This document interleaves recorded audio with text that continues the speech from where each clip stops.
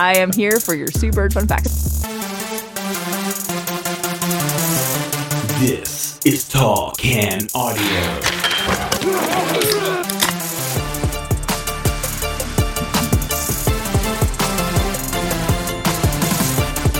What's going on, everybody? Welcome inside an all-new episode of the CANWNT Audio Podcast. Coming to you from our studio in beautiful Bytown, Canada. It's a toasty studio today. We'll get into that in just a second.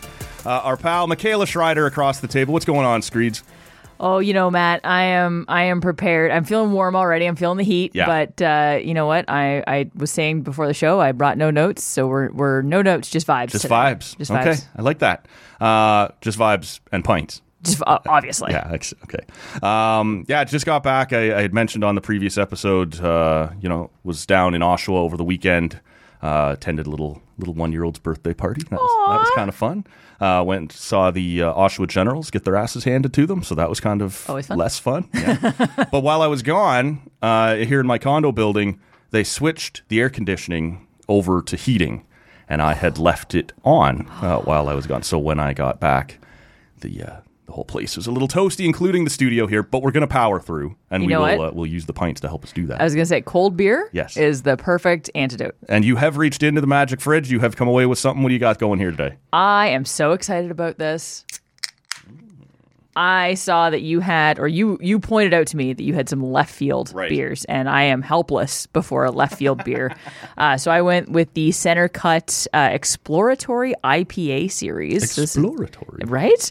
Center Cut number 2, and it is 6%. So It is strong beer, as they say. Yes. And I always like to do this. But just a wee can. They didn't do the thing that left field does where they're like, hey, here's the ballpark foods that pair with this. But, they do often put that right on the label. It's kind of cool. I didn't do that this time, but that's okay. It smells delicious. I love all their IPAs, so I'm looking forward to this one. So that comes from, as you mentioned, left field, and we put in an order from there a few weeks ago when Dan Schulman was on the podcast because he had tied his name and had worked on a beer with Jay's manager, John Schreiter, over at the brewery. That one's called Frozen Rope. Nice, juicy IPA. Oh, nice. But I think I've polished those off. That's okay. Yeah, but that was fun. And so we ordered a few different things from there. I think I still got a brown ale sitting there. I might try a little later.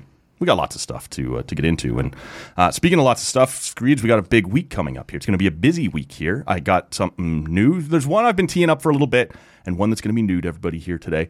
Lever Sage coming back in this week. Lever. He has been on a few times over the summer, especially since stepping away. He was asked to step away from TSN 1200. He's been making some trips in here to do this ever since then. And so he'll be in on Wednesday afternoon, and we'll drop that for you on Thursday morning.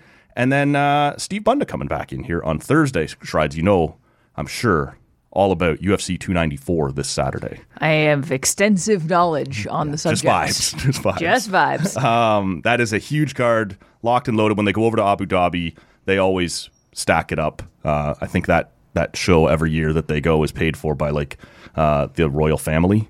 And so, because they're just big fans, and so they make sure to send some big names. So that's going to be a lot of fun. And 90%, I can say. Ooh. It's not confirmed yet. But Graham Creech might join us for that one. Oh, big name. Yeah. That's a star-studded lineup. I love it. I know. And, are you going to talk to Bunda about horror movies? We probably will have to. You have to. He is running his usual marathon that I think started as a 2-week thing leading up to Halloween, and now every year it's gotten longer and longer. I think he starts in mid-September at this point. You think I am a basic white fall girl? Steve Bunda loves his spooky season. He really does. He and I talk about horror movies all the time. I love horror movies. Not as much as he does, right? But I love them, and hearing him... when you're listening to someone talk about something that they are so interested and passionate about, and you just can't help but feel giddy for them. That's how I feel listening to Steve Bunda talk about horror movies. He will insist that comes up, and he and Creech actually started coming on the pod around the same time during the pandemic when everyone was just sitting at home, except the UFC started up again. Right? They were, if you recall, one of the first sports because. If you're a sport that's out there just punching people in the head, what's a virus while you're at it or whatever? Exactly. So they got up and going, and so Creech and Bunda would come on remotely. And then we did a couple in person when things lightened up. And now as the schedule has been scrambled multiple times at TSN 1200, if one of them's working, the other's not, and vice versa. So it's been hard to get them in at the same time. But it looks like, as long as JR, and if you're listening to this, JR, don't be an asshole here, okay? As long as Creech doesn't get sent to Sens practice on Thursday, he will join Bunda and I. So that one will be fun. Like I said, we'll drop that on Friday. I just realized I've been rambling about all this. I haven't opened my beer yet. The most important part, exactly. Matt. We got to get to this. So this is from Cameron's. And I've had their stuff a bunch of times, but not lately. For whatever reason, it hasn't made its way into the magical fridge out there. But this is their... What did we decide? It is their Hefeweizen. Hefeweizen. No, I'm not even going to do it. You had it. Hefeweizen. Yes. It sounds... Rock the Bells, I believe Rock the Bells. It is a wheat beer. And so looking forward to it. I don't mind every now and then a wheat beer. Tried it is fall. And you have already sort of pointed out... I posted a photo of a nice pumpkin spice latte ale. And you were not down with that, despite being down with just about everything else fall. Yes, I love everything about fall minus the pumpkin beers. I've said it before, I'll say it again. Pumpkin beers taste like candles. And how is it that you are so sure of that? Listen, Matt, what I do on my own. Yeah, okay. It's my business. Okay. No, and I will every year. I used to do the same thing with pumpkin spice lattes. Because I also don't love pumpkin spice lattes. Right. Believe it or not. Okay. But every year I would order one and then remind myself, oh yeah, I don't like these. Right. So I do kind of the same thing with pumpkin beer every year, but it's more just like, I know I'm not going to like it, but I feel like I got to try it because tis the season. Yes. And every brewery comes out with a pumpkin beer. I feel like I should try it. So Josh and I usually do a sampler. We call it Sampler Sunday. Yeah. And we threw a pumpkin beer from Big Rig in this week. And it actually wasn't bad. Again, still tastes like a candle. But like it... But this was less candly? Yeah, like it was also a porter, which is also not super... I feel like it had Matt's name written all over it. So it wasn't my style to begin with, but... You know, I'm sure someone who likes that style, who likes pumpkin beers, would have really liked it. But yeah, I cannot get on board with the pumpkin beers. I wish I could. Yeah. What is, we're going to get into, we got lots to cover today, actually. The beginning of the NHL season, we got PWHL news, we got Canadian soccer stuff going on. We got lots to cover. But before we do, what have you been doing with your fall? I was going to check, and I just ran out of time today. I was trying to remember the last time you were in studio. Oh, Lord. And... You did the show for me. You really helped me out a couple times over the summer. You did it remotely so I could stay at the lake and not have to come back here. Appreciate that. It can't be all the way back to February when you and Vanessa were in here promoting your trivia night. Oh, I know you were in God. here. Have you been in since? It might be. That's the one. The last one I can remember for sure. I know I did a lot of virtual because I moved my studio, my virtual studio, into my bar. And I know, right? I regret nothing. And I want to say the last 3 times I recorded with you, because I know I was on for the World Cup. Yep. And I feel like I was on outside of that, probably leading up to it. But I'm sure we did a few. Yeah, there's been at least 2 or 3 over the summer that we did virtually, but I just can't remember if you were in studio between February and then or not. Maybe it's not. Been a while. I missed it here. This is fun, and I'm glad when you come in. These are always cool when you're in studio. You talked about moving your show or your studio into the bar. Were you able to move any Toronto bars into your work, into your fandom when you were down there? I know you were down just past a couple weeks ago.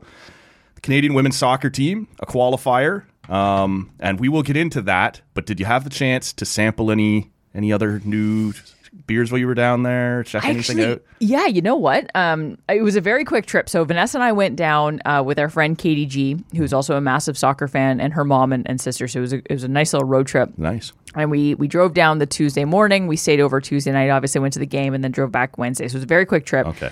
But before the game, we went to Liberty Commons in Liberty Village, which is also known as Big Rock Brewery. Nice. And I tried a Pilsner from them because it was on the happy hour, and it was very tasty. And then I tried one of their IPAs, and for the life of me, I'm so sorry, I can't remember what it's called, but it was very tasty. And this is one of my favorite spots in Liberty Village because, especially before a game, because BMO Field is right there. Yeah. Before a game, everyone's at local and everyone's at craft, and then you walk literally 1 block down the street to Big Rock, and no one it's busy, but it's not so busy that you can't get a table. Sure. So it's kind of for whatever reason, this little hidden gem, but it's very well known. But because it's kind of tucked away at a site, people just don't think to stop there. Right. So we went there before the game, and then we went there after as well. And then this was actually my first game of any sport at BMO Field. Oh, really? I actually was very impressed with the venue, and obviously it's a Budweiser Labatt venue, so that's the only beer you can get there. But we were sitting in our seats, and we had entered in the main concourse area, walked up to our seats, and then there's like any stadium, there's a second level concourse area, which we were a little closer to in our seats.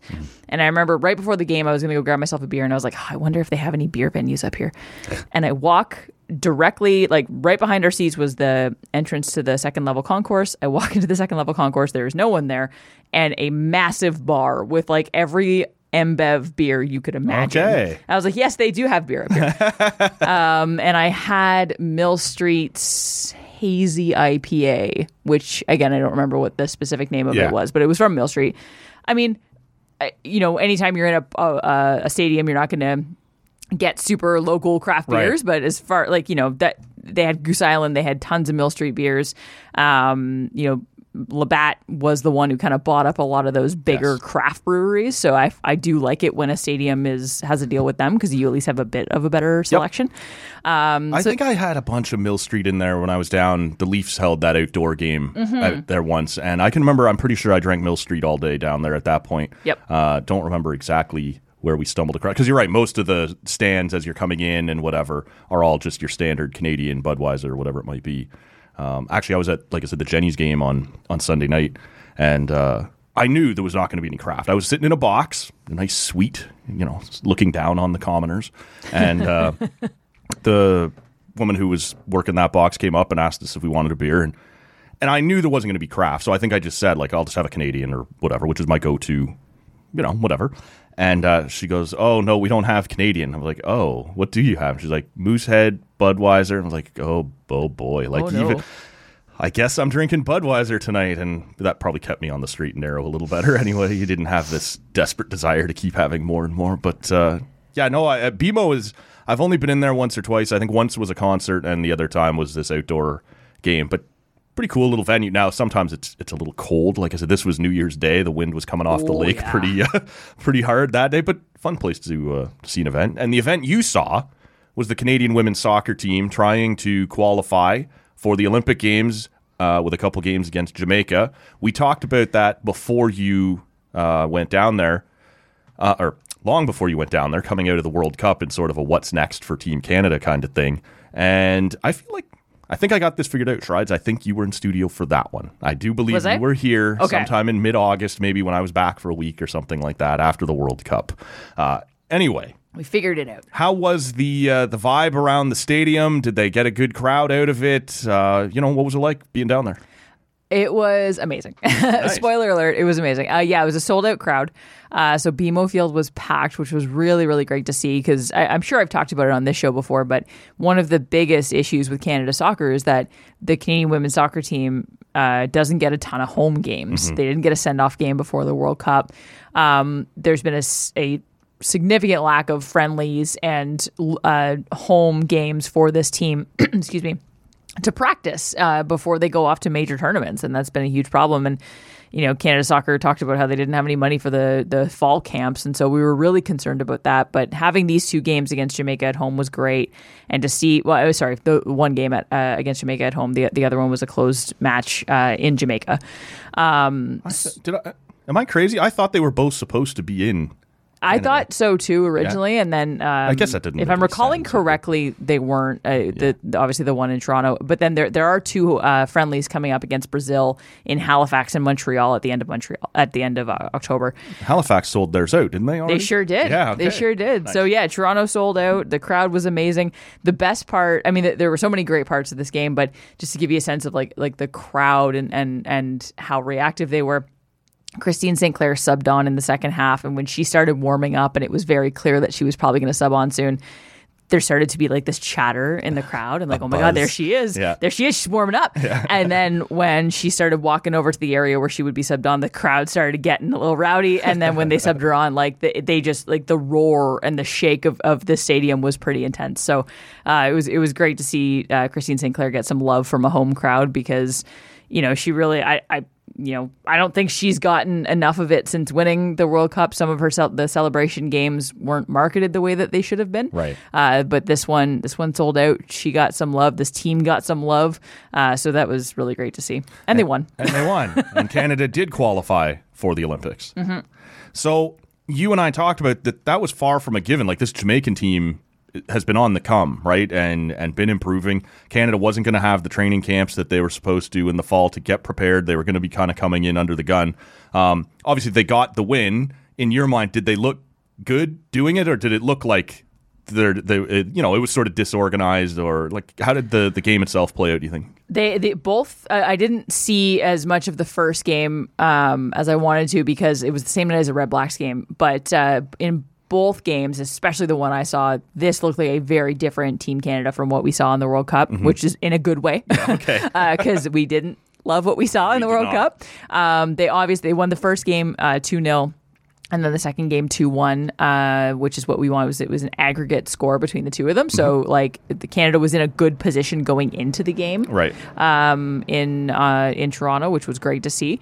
But yeah, no, they actually looked fantastic. They were much more organized. They were much more clean and crisp with their passing, and I felt like they were more aggressive on offense, which is not something we've typically seen from Canada. Even in the Olympics when they won, like, they're a set piece team. They're not like the U.S. who kind of charge at you on offense. Canada plays a very sound defensive game and waits for you to make mistakes. But I felt like in these games against Jamaica, they were a touch more aggressive than we've seen in the past. And Chloe Lacasse scored in this game, as did Jordan Huitema, which was really great because I felt like Jordan Huitema was kind of on the cusp of scoring throughout the World Cup. And it was great to see her finally get a goal.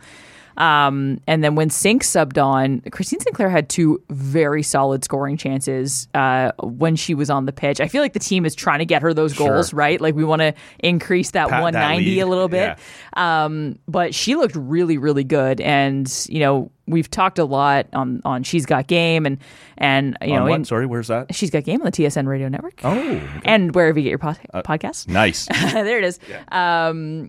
But we talked on this show too, like, she's nearing the end of her career. Everyone's kind of waiting for when will she retire. But I don't think she's ready to retire. I still think she looks great. I still think she's effective. She doesn't play the same role she used to. She obviously doesn't play full games, but nor do a lot of players. And I saw in this game, like, she very much still has a place in this team. She's a really effective player. But yeah, overall, this team looked great. I heard you mention on said She's Got Game program on the TSN Radio Network that basically that you didn't feel like she was done. And do you think that now that Canada is qualified for the Olympics, that weighs into it at all, that it's worth hanging around now? Do you think had they not qualified, there was a bigger chance she might have stepped away? Like, what do you think the odds are we see her in Paris next summer? I think they're pretty good. Yeah. I maybe I'm speaking optimistically, but sure. I do feel like the way that the World Cup ended is not how she wants to end her career with Team Canada. Right. And who could blame her? No. It was not a great tournament.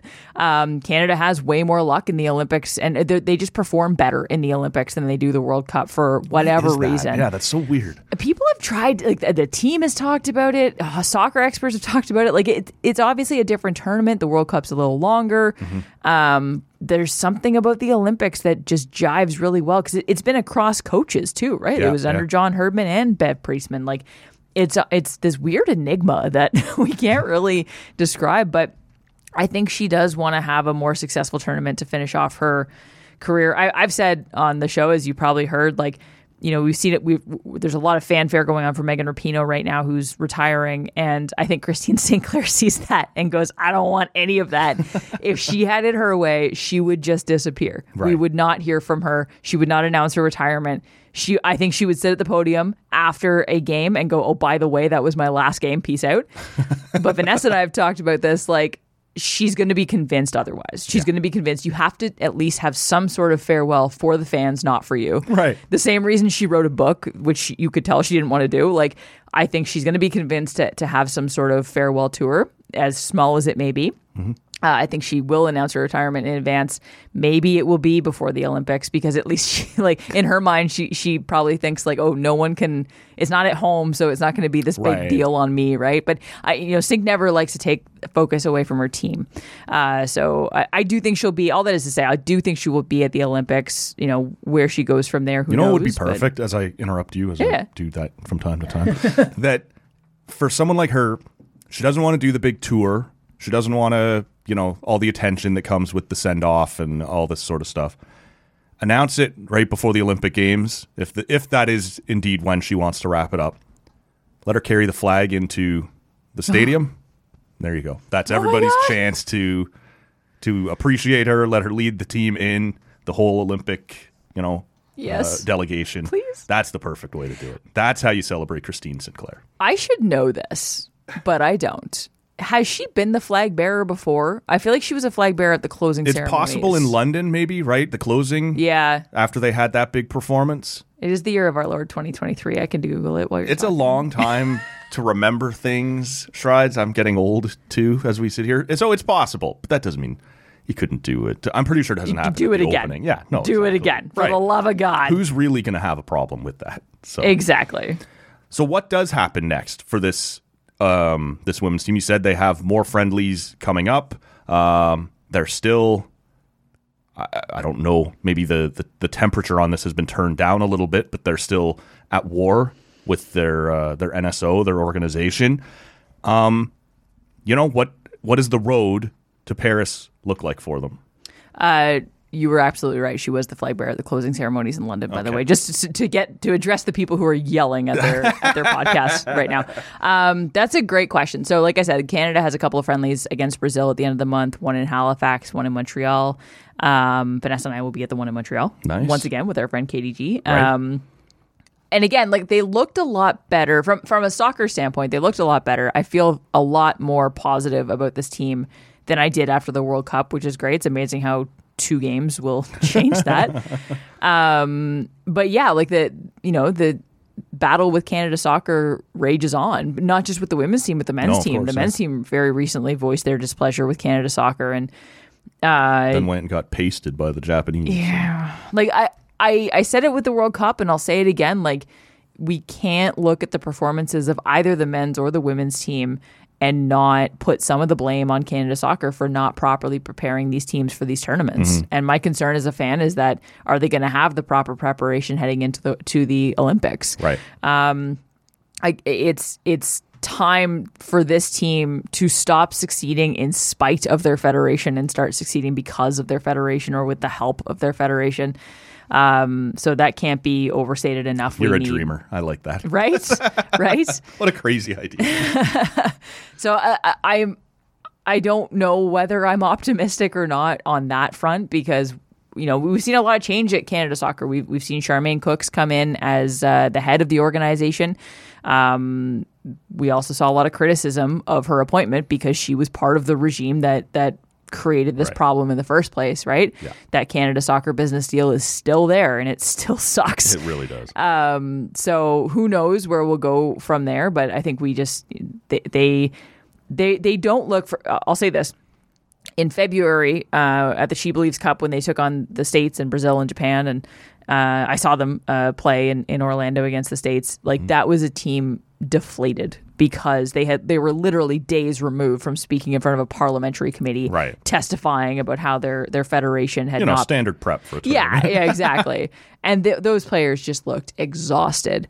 I don't see that same exhaustion level from them, like in interviews and stuff. Mm-hmm. We've spoken to a couple of their players, and I've seen in other interviews with their players, there seems to be a more positive. They're not saying much, but they're at least a little more optimistic of like, yeah, we continue to work towards getting a deal done.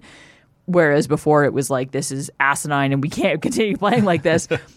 Like the message has seemed to shift a little more positive, which I'm very optimistic about that. But again, it's kind of a I'll believe it when I see it situation. Sure.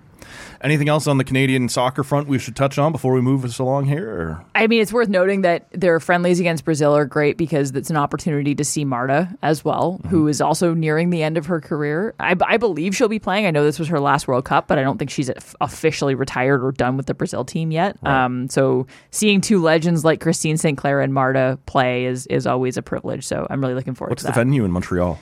I do not recall off the top of my head. It's not the Big O, but it's near it. Okay. If that helps. Oh, the not as nice part of no Montreal. Notes, just vibes. Just vibes. That's fair. You did mention a couple of minutes ago that you had missed one of the Canada games because it was a Red Blacks night. Ah, yes. And you got the Mouchoir podcast covering the Red Blacks. Just for a minute. Just for a minute. Sure. Because in very cruel fashion, this season, they have one game left, but it's 2 weeks from now. They have a bye week. Everybody gets to sit and wait for 2 weeks before this thing finally gets dragged out and given the old Yeller treatment behind the shed. Fun fact, it is on the same day as the Montreal game for Canada Soccer. Okay. So that's going to make things real interesting for me. Yeah, seriously.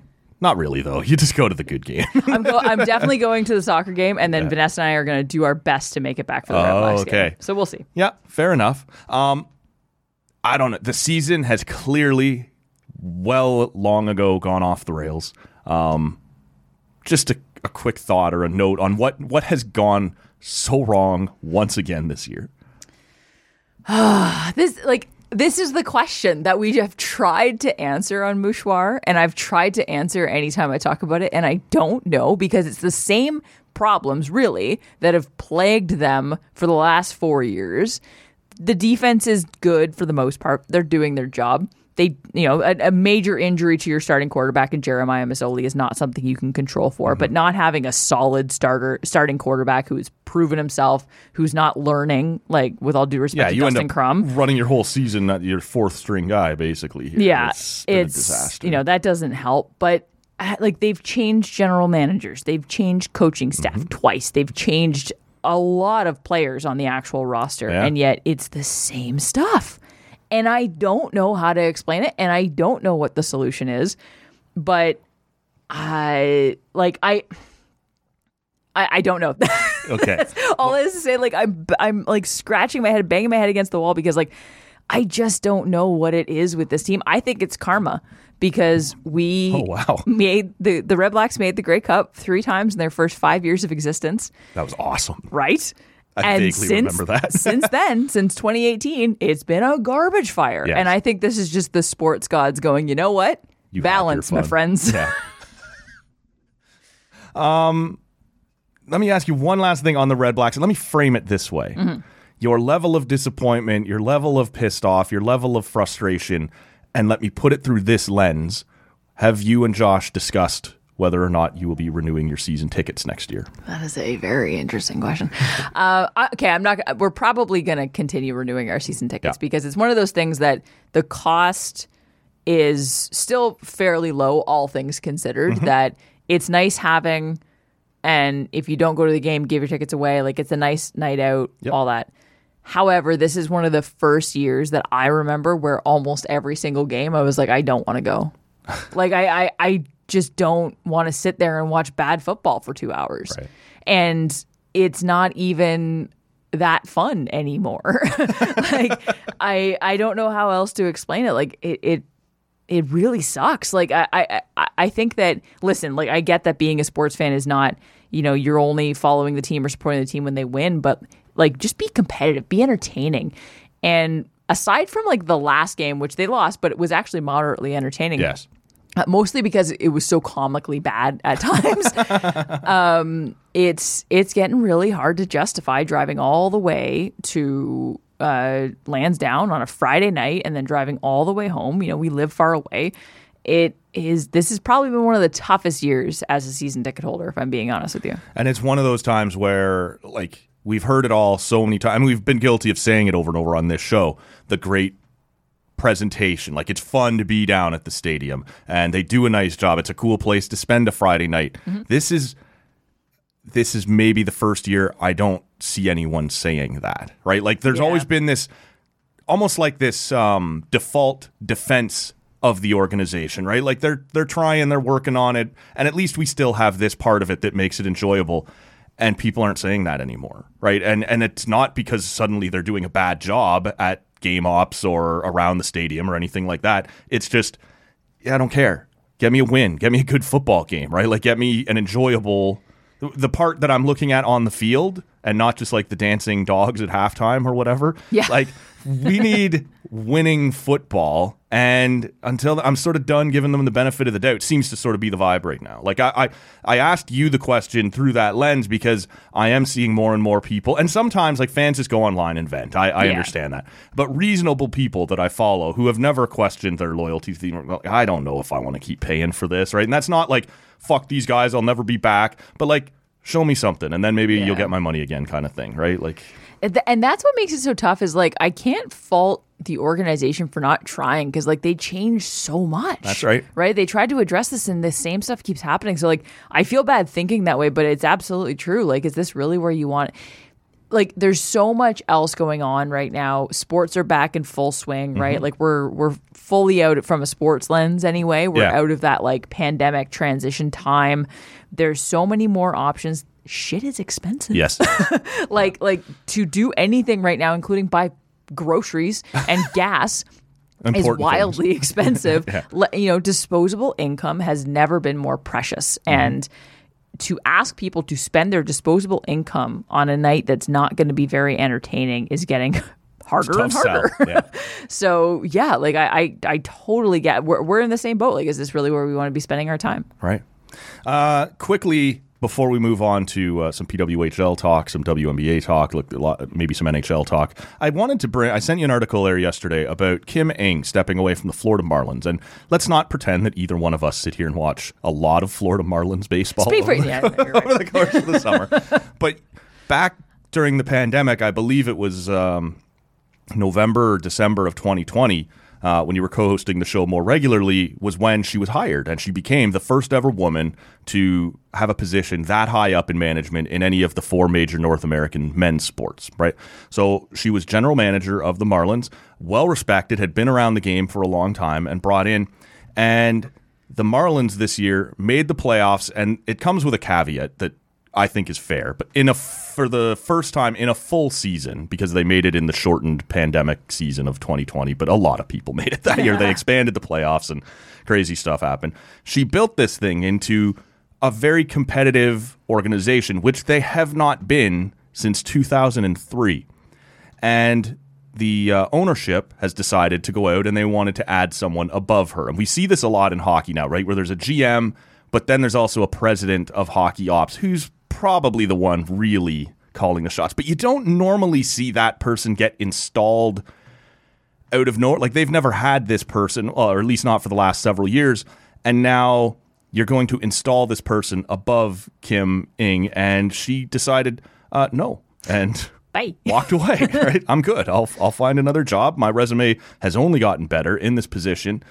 And so I don't know specifically, and I don't want to accuse the Marlins of anything other than what they've actually done here, which is decide we want to put someone above her. I don't want to accuse them that this is because she's a woman. We don't know that, right? They hired her when presumably they knew she was a woman when they hired her, and she's done a good job there. But you do wonder if that played into it at all. This like, we wouldn't do this to a more established, what do we call them in hockey? The 200 hockey men, right? We wouldn't suddenly disrespect one of them by putting someone above them out of nowhere. And to her credit, like we said, she just decided, yeah, no, that's not the way I signed. She had an out in her contract after this season, and that's not what I signed up to do. I'm out. I just was curious if you had any kind of thoughts on her walking away, what it says about her, maybe what it says about where the industry's at, if anything. And I can't imagine she'll be unemployed long, but it was an interesting story to see that they tried to install someone above her after her most successful season. And I'll be honest, so I haven't been following baseball as closely as I've liked to this year, and in general, it's not the sport I follow the most. But is it because like we have Mark Shapiro and Ross Adkins, right? And so that's the same kind of structure. Is that really common in baseball now? It is, excuse me, but Shapiro brought in Atkins. Atkins wasn't there, and then had Shapiro slid in over top of him later. Like, that's sort of why Anthopoulos left.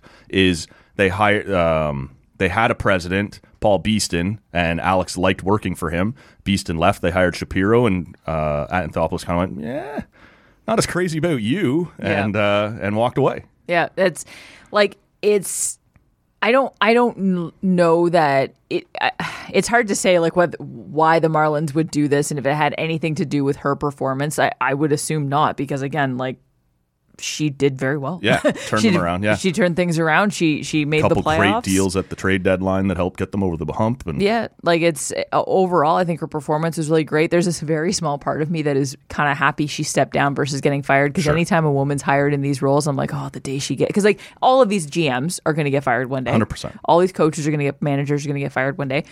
And you just know that as soon as a woman steps into this role, the second she's fired, it's going to be, well, that's because women can't do this job. So there's a small part of me that's like very happy she stepped away.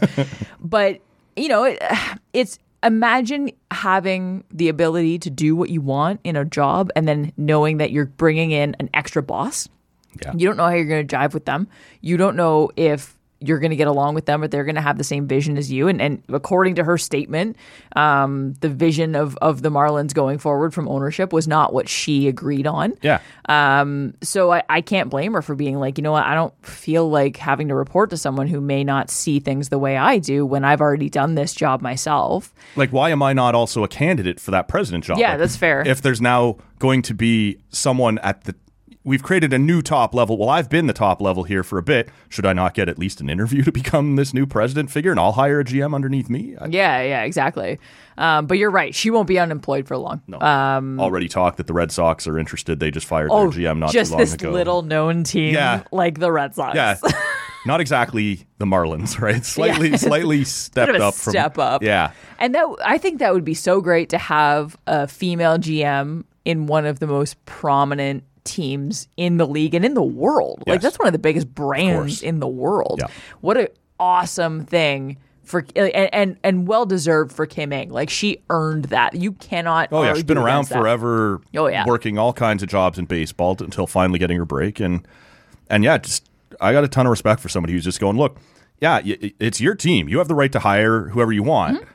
But my contract says I have an out right now. I don't love the way this is going, and I don't want to do this the way you're about to do it, so see ya. Peace out. Yeah. No, I think it's a great move by her. Yeah. Boss move for sure. I hope she ends up. Not that I love the Red Sox, but like I think that would be a really great move. The only thing is, Boston fans are not known to be super chill. Right. So I would worry for her. There's truth to that. Yeah, there's a little bit of truth there. I would worry for her in that sense. But I think, like, what a great opportunity for her to go and prove herself in one of the biggest markets in the world. Yeah. I need new beer. We'll get into some more hockey. Stay there. Woohoo! Beer, bed. All right, I want to talk to you a little about the PW. I almost called it the PWHPA. I know. It's I do it all the time. Okay. But I grabbed another beer here first, and this is also from Left Field down in Toronto, and it's their brown ale. I've never tried this one before. It is called the Ephus, as you and I kicked that word around a little bit, trying to discover its origin, but failing fairly miserably. But a brown ale, and I'm looking forward to trying this one. We're going to talk PWHL, and we had the draft a few weeks ago now. I thought it was tremendously well done. Like, you sort of worry sometimes about how these things get presented. Do they pinch pennies? Is it shot through someone's iPhone 6 camera? Is it what? This was CBC at their best, producing this thing like a top-end sports presentation should be put together. I guess I probably, if I'm being honest with you, I found it to be a little bit overkill, the number of people they had come up and announce picks. Mm-hmm. Like, maybe we could move through that a little bit quicker. But everyone seemed to be having a blast. They took it seriously. They made it look like a big deal. We're now only a couple of weeks before training camp opens up here in Ottawa and across the league. I'm just curious what you thought of the draft, what you thought of free agency and the way that process played out. And what your excitement level is here going into training camp. Yeah, the draft got a little boring at one point, which means it was a really well-organized professional sports draft. Like, it's not a draft if at, round 7 or 8, you're not like, okay, let's go. But that's there's no disrespect to the actual organizers. That means it was perfect. Yeah. That means it was exactly what we expect. How often are 7 rounds televised? This was more. Right? There was 15 rounds. At some point, you're like, all right, these are just people saying names I don't recognize. Yeah, right? Yeah, exactly.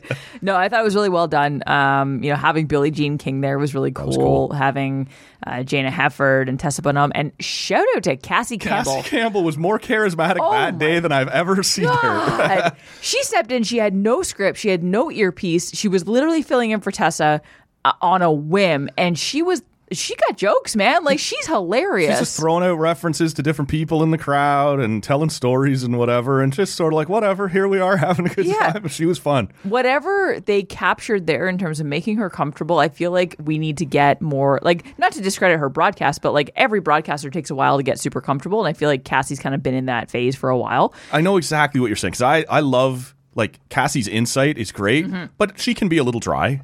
And I think part of that is, like, have you ever looked at Twitter when she's doing a game? Yeah, she knows what she knows what's being said. I don't get that. There's so many more hateable people on my TV than Cassie Campbell. I don't understand. Honestly, it's all like misogyny.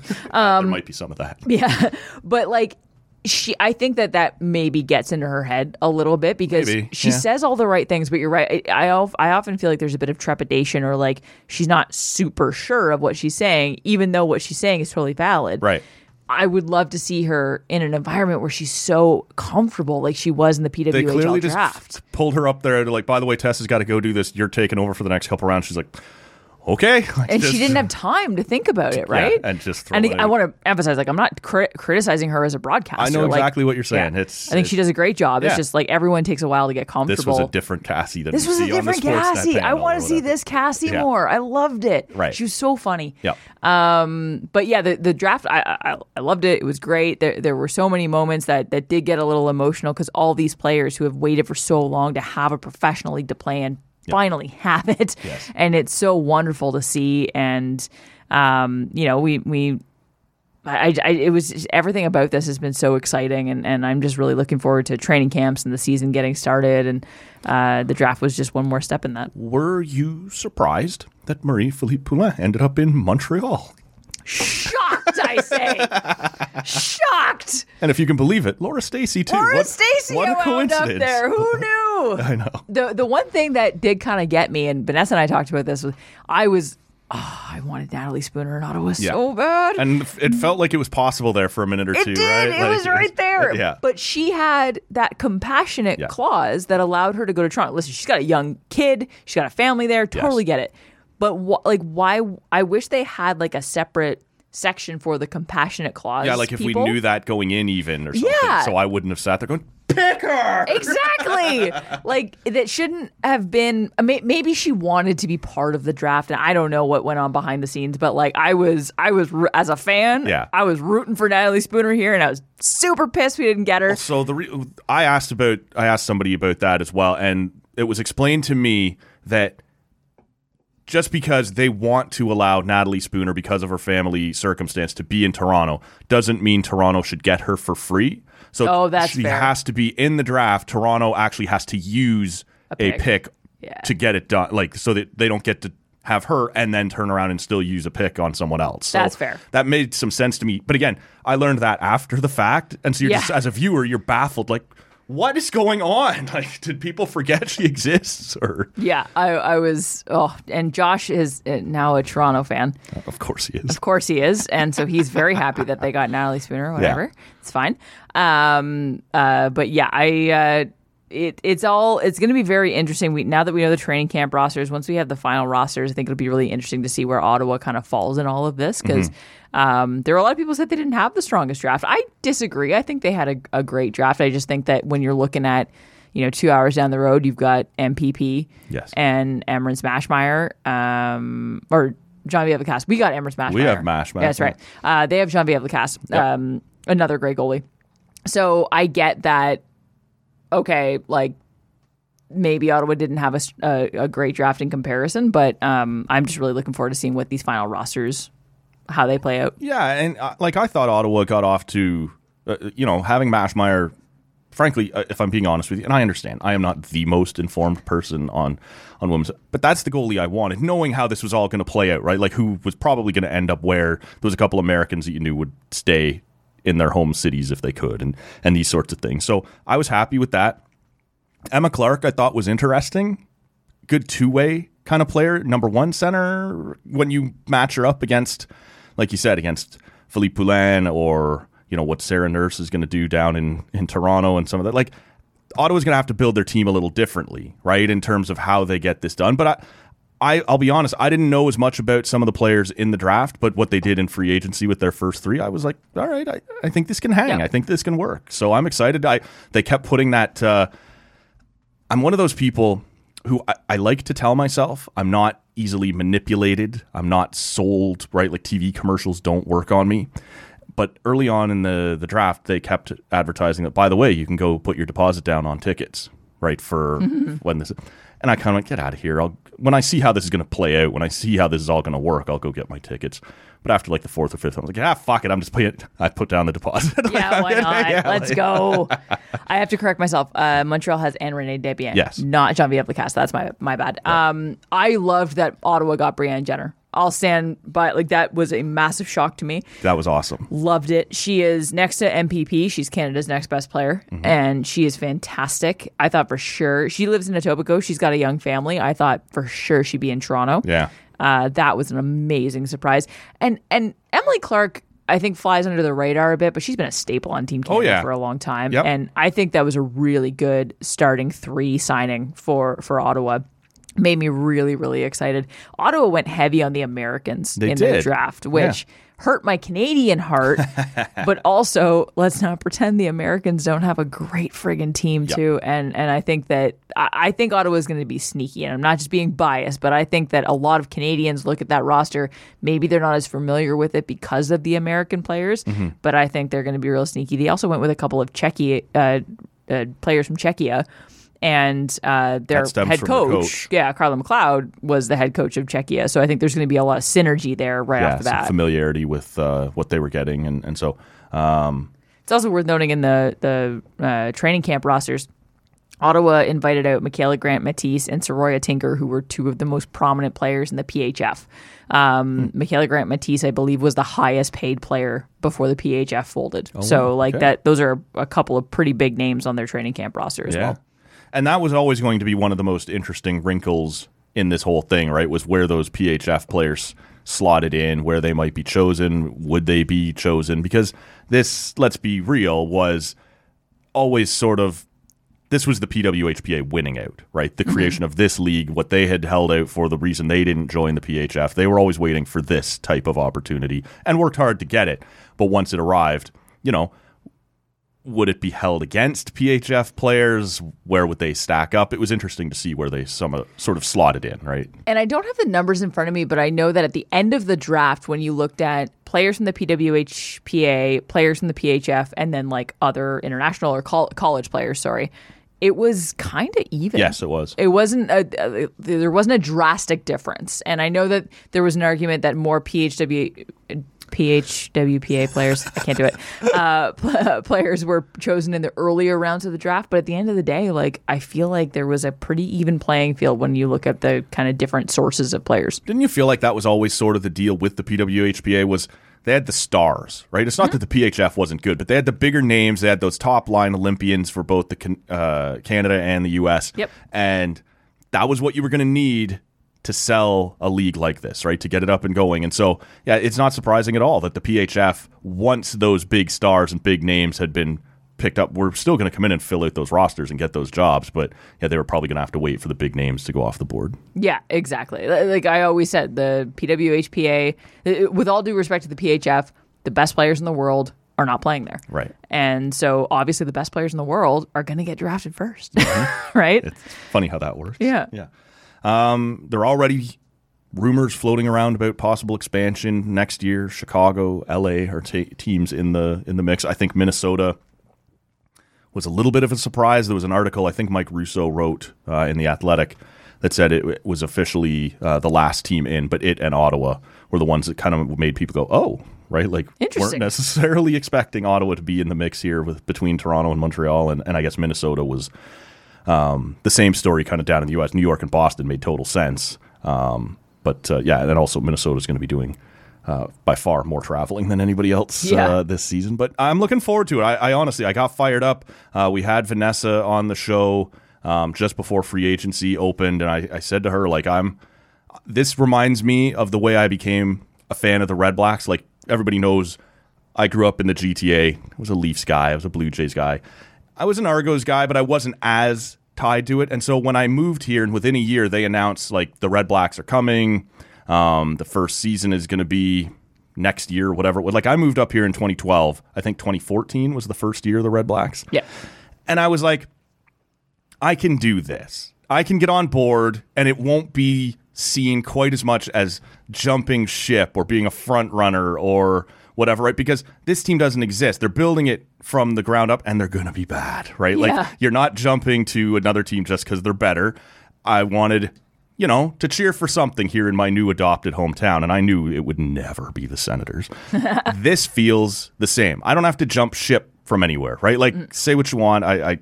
The PHF was hard to watch. I was not a Toronto 6 fan. I didn't, this is starting up new. I'm pumped. I'm anxious to get into this. Like I said, I can't wait to get tickets to the home opener. We're on the deposit list there, and let's go. We've reached out to just today on Twitter to see if we can get the GM in here. Mike Hirschbeck, I believe, is his. See if we get him on the podcast. Yeah. That'll be fun. So I'm pumped. It's very exciting. This is the first time I've been on the air since 2016, and I've never had a female sports team in the city I live in to cover. Right. And that's really, really exciting to me. I covered the CWHL when they were around for a long time with the Ice Garden. And I covered Le Canadien specifically, which was awesome. I was on the air with That's What She Said at the same time. And like, I loved covering them. I would consider myself, if I was going to cheer for any team, it was Le Canadien. Yeah. And one of the things with CWHL that the PWHL is getting right is, like, they're paying people in full-time roles, and specifically where it impacts me and you is communications people. Yeah.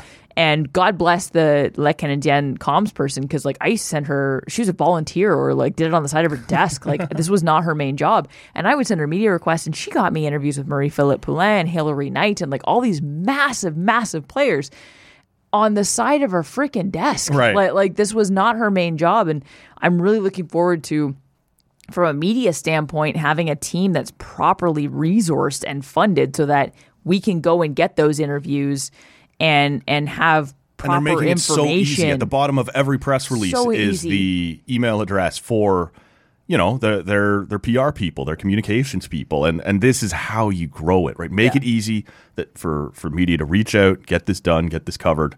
It's going to be awesome. So far, they haven't missed a step, right? Yeah. They're doing this properly. That's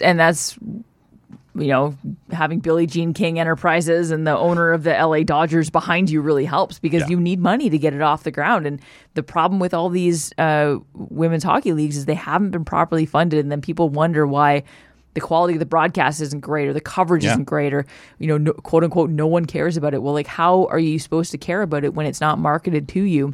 And you don't know what to care about. It's not as simple as just being able to watch it, and even that is hard. Yes. So I think that, having proper resourcing from a marketing and communication standpoint is going to go such a long way when it comes to actually getting bums in seats and eyes on TVs.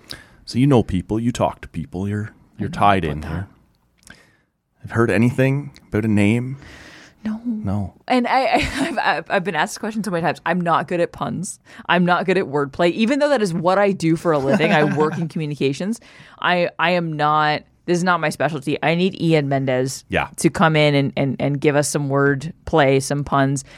The one thing I have heard from, like, fans and people on Twitter is, like, please God, nothing about the government, which I get. Also, and I don't think I have to say this. This lady Sens. Nothing ladies.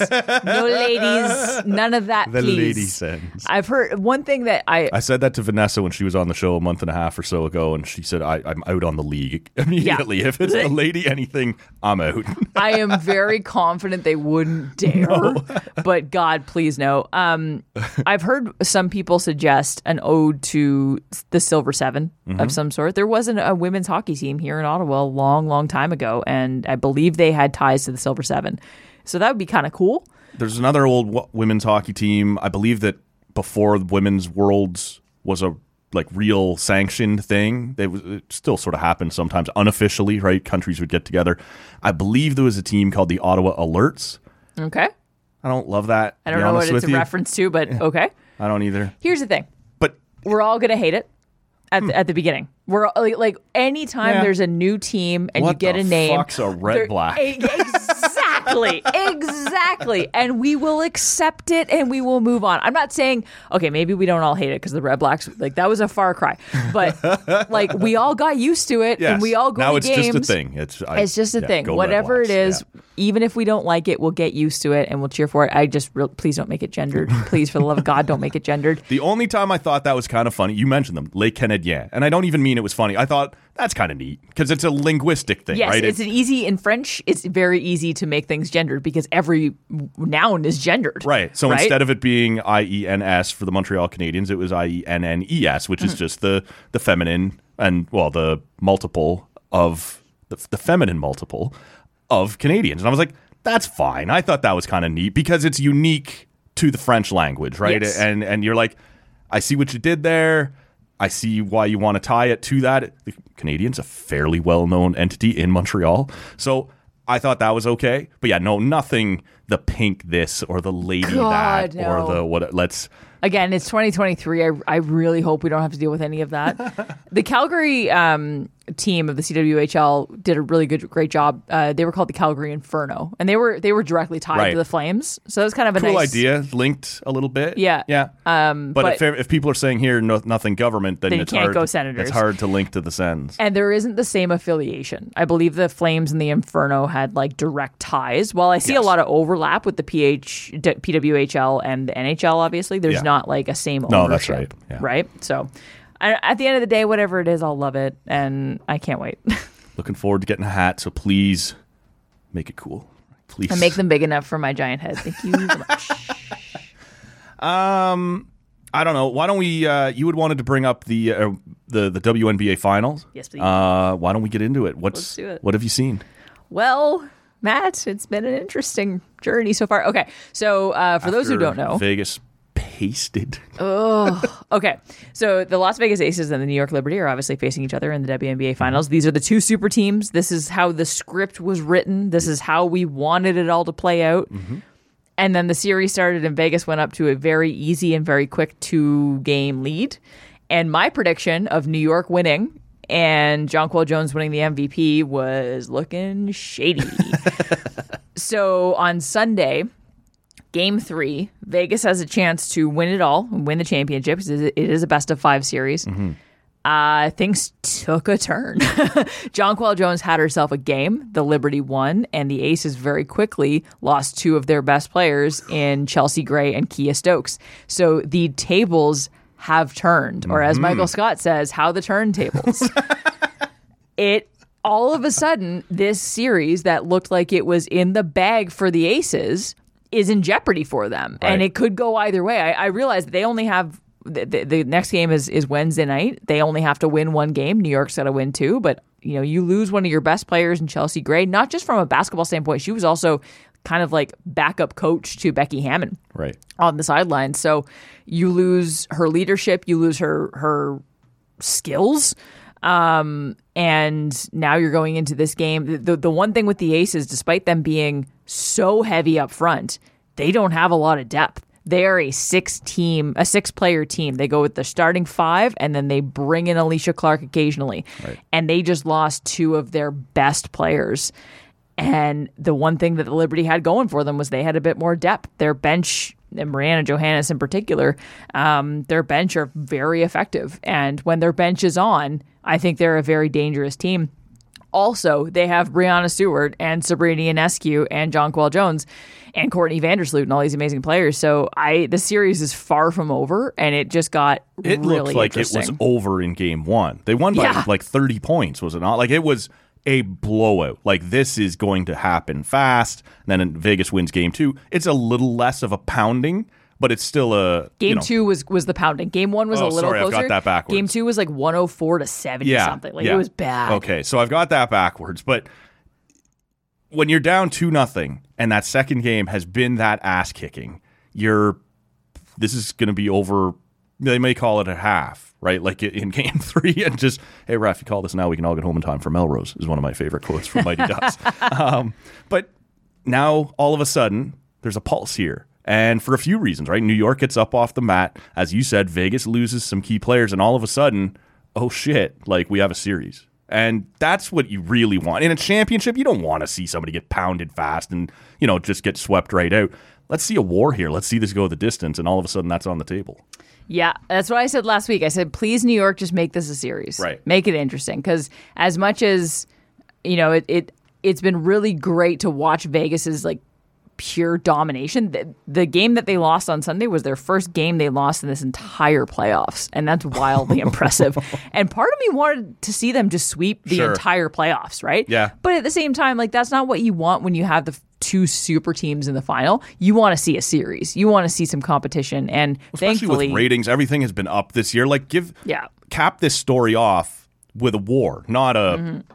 Right. Do you think back to some of the best series, like, the Seattle Storm, Phoenix Mercury over the years? Like, those are series that went the distance. Those are series that went down to the wire. Usually ended with a Super 3. Just saying. There is your quintessential Super. I didn't reference. think we would ever get through a whole episode without one. So there it is. There it is. By the way, yesterday was her birthday. Happy Super birthday! I saw that. Probably on your Twitter. Yep. I am here for your Sue Bird fun facts. But yeah, those are the series you remember, and those are the series that get the etched in history. So I hope that that's what we see from this one. Already, I think we're on the way there. Nice. Well, I'd be remiss if we should talk about the Sens since you're here. And, may as well. Yeah, the start that they're off to. A tough one against Carolina, but Carolina's a very, very good team. And then all of a sudden they come home, the home opener. The opening ceremony I mentioned on an earlier pod couldn't have been done a whole lot better. And the only drawback, and it's probably really only a drawback for Pierre Dorion, was the "We Want Pinto" chants. Oh, baby, that's uncomfortable, right? Especially the new bosses are in the building. Steve Stais is here. Michael Andlauer's here. There's not a hole big enough for Pierre Dorion to crawl into during that moment. And the camera went right to him. Of course. So awesome on the fans. Like, no problem there. But Dorion maybe didn't love that moment. And then Sunday they go out, beat Tampa Bay, and all of a sudden after... they were 0-1, and there's already people that go, I don't know if they should have signed Tarasenko. I don't know and we'll see what happens. It's a long season. But all of a sudden you get 2 wins, and all of it, they're fucking winning it all. Let's go. Right. And so Wednesday they have a game against Washington at home. That's a winnable game. I'm curious what you think, what your impressions have been after the first couple games for the Sens. I mean, the home opener, aside from the Pinto chants, which you're right, like, we're the one kind of... black mark or bad mark on this day. I don't know what the word is, but they could. And again, like, I want a friend. Like, for me, I don't blame the fans. Like, do it that up, was right? great. I bet you do want Pinto. Like, you should cheer for that. But yeah, there are people in the building who kind of. Damn, we were almost perfect. No, the home opener just hit the mark on so many. In so many different ways, right? Like Alfie being there, giving Giroux the silver stick for his 1,000 points beforehand, his family being there, Lyndon Slewage being back. Like, come on! I was losing my damn mind. The Sens fan in me just was completely coming out, and they again, you're playing against Philly, you better win, but they played well. They won a winnable game. Mm-hmm. Tampa comes in, division rival. I wouldn't call it a winnable game, and they won it, and that's great. I wasn't worried at all about the Carolina loss because, like, you're going up against a cup contender for your and their home season. Opener without 2 of your top 3 centers. Like, it's fine. That was gonna happen, and frankly, it looks like Norris is is just about ready. Like on Tuesday, as you and I are sitting here and talking, he was on the power play drills at practice. Looks like he's close. Still no word about or anything on Pinto. But if you're going to roll into Carolina with, I'm sorry, but Chartier and Greg as your 2 and 3 centers, you're going to get rolled by Carolina pretty often, right? That felt natural. Right, exactly. So get these guys back in the lineup and you'll be fine. But yeah, that Carolina team on their home opener, they're going to be fired up. It wasn't a huge cause for concern, but there were a lot of people showing that concern. Of course, it's silly season, right? Yeah, like it's overreaction. I only have one game to react to. I'm going to react to it. Absolutely. Let's do it. And I know that there are a lot of people, rightfully so, upset about the whole Shane Pinto cap situation that the Sens find themselves in because we're not used to this. Yeah. We are not used to the Sens being up against the cap. To get to the floor. And more importantly, Pierre Dorion is not used to the Sens being up against the cap. The cap is easy to manage when you're not up against it. Yeah. When you're up against it, that's where you require you require an expert on your team, a Brandon Pridham, if you will, who can be like, you can get away with this. You can't do this. You can do this. This is what I recommend. Right. The Sens have never had to do that. They've never had to have that guy. The Sens have never had a Robidas Island that they could banish people to. Exactly. And I'm not making excuses because I do think that as a GM, you should be able to do your job. Right. And that is what Pierre Dorion needs to do. If I give Tarasenko this $5 million, I will have $0.00 to sign. Yeah. It is your our basic number 2 center, math question center. from grade 3. But like, this is his first time doing it. And while I think that, he's also been in the role for 6 years and his leash isn't exactly super short, he's also not had an average 6 years as a GM here in Ottawa, right? Under Eugene Melnyk, he was only allowed to do so much. After the Melnyk era, we saw him get a little more freedom, and now in this new Michael Andlauer era, let's see what he can do. But learning how to manage the cap is definitely going to be it is task number 1, and it's ridiculous that it took us to the season. I really wish they had gotten this figured out in the summer. What I hope they do. I never thought we'd get here. I don't have a whole lot of love for the job that Pierre Dorion's done, even with the circumstances that he's been under. Yeah, but I still fair. Didn't think he would get this far and not have this done. I figured, and the cap still existed. You may not have been up against it, but it still existed. And if you sign Pinto today, he's got to come in. He's not like he's going to take a little time to get up to speed, right, and get some practices under his belt. He's missed all of camp, which never pans out well, especially for young players. And so you're throwing him in even when he is ready at not quite what he should be. Now he will get there. Right, he will catch up, but you're throwing this guy into a race that's already started. Right, all these cars are already at full speed, and he's going to have to catch up a little. So this is far from, an ideal situation. Even once they get him done, which I was going to say I can't imagine is too far down the road, but like I said, I didn't think we'd get this far. So what the hell do I know? Exactly, and I think it's a fair point. Like I don't think Pierre Dorion is absolved of anything here. Like you still are an NHL GM, and you should know how to do your job. And ideally, that is the basic requirements of this. So it's I'm not going to lie, as a Sens fan, it's very new territory for me because I'm not used to my team being up against the cap. Throwing money around all willy-nilly. I don't know what to do with this.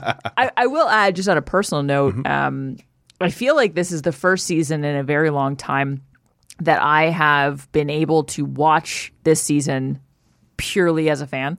Because I used to do the Sens pregame shows, and not that I was doing every one, but like I was on TSN 1200 from a Sens perspective a lot more than I am now. Sure. And it became kind of work. And I don't know if you know this, but it's been kind of a tough couple of years for the Sens. Yeah. And it got really friggin' hard and painful at times to like watch this team and keep up on everything that was going on. When you look at it as a job, it's not as much fun.